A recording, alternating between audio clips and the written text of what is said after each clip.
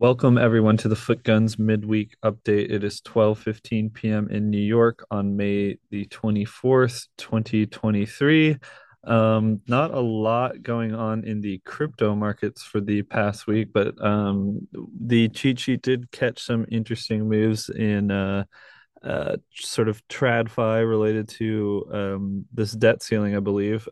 So last Friday was it or no, I sorry, we're starting on Thursday. Yeah, the 18th. Gold and ES, S&P 500 were showing some weakness, while the Nasdaq was, bullish on all fronts. I mean, 2 weeks in a row, we had a bullish bias on this. Coming into Thursday, we had a bullish bias. Gold started to sort of dwindle, oil started to dwindle, like really everything besides the Nasdaq. And then yeah, we actually flipped bearish on gold and super bullish on the Nasdaq. And I think, yeah, there was just sort of like a run up on Monday. But then as of yesterday, whoops, I went too far ahead. As of yesterday, everything started selling off. Yeah, crazy markets. I mean, the from my interpretation of the news, it seems like the narrative is that people were positioning into the Nasdaq, sort of like from this like tech AI safety net, and then gold started selling off because if a debt if the debt ceiling is raised, the U.S. government will sell a bunch of treasuries, which will suck up a bunch of liquidity out of the system. Bad for gold, probably bad for crypto. Surprised it's not more bad for tech stocks. This is an interesting chart. Buying versus renting in America. Data comes from Zillow, goes back to 1970. The scaling on it is a little bit um, exaggerated, I guess, but the point is, this big injection of capital in 2022. I mean, 2020.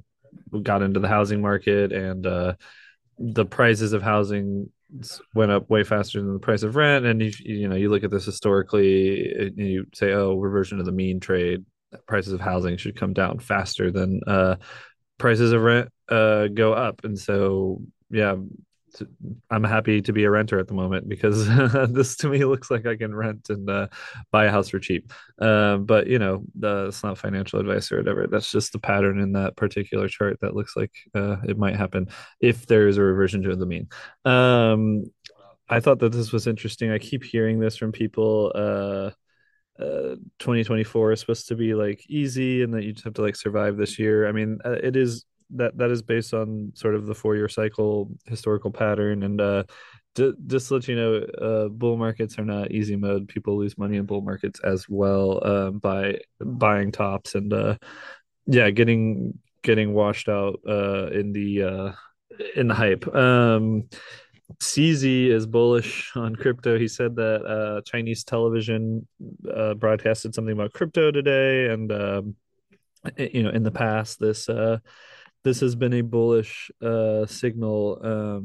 If you haven't looked, crypto is down quite a bit today. So, obviously it's not something you can use to trade the 5-minute chart with. The hiking cycle is almost done. I thought this was funny. This guy's bankless host, how the hiking cycle is almost done. I don't know where he's getting that source of information from. I think there's a lot of people that are predicting that the hiking cycle is almost done. We've talked about this quite a bit in our podcast.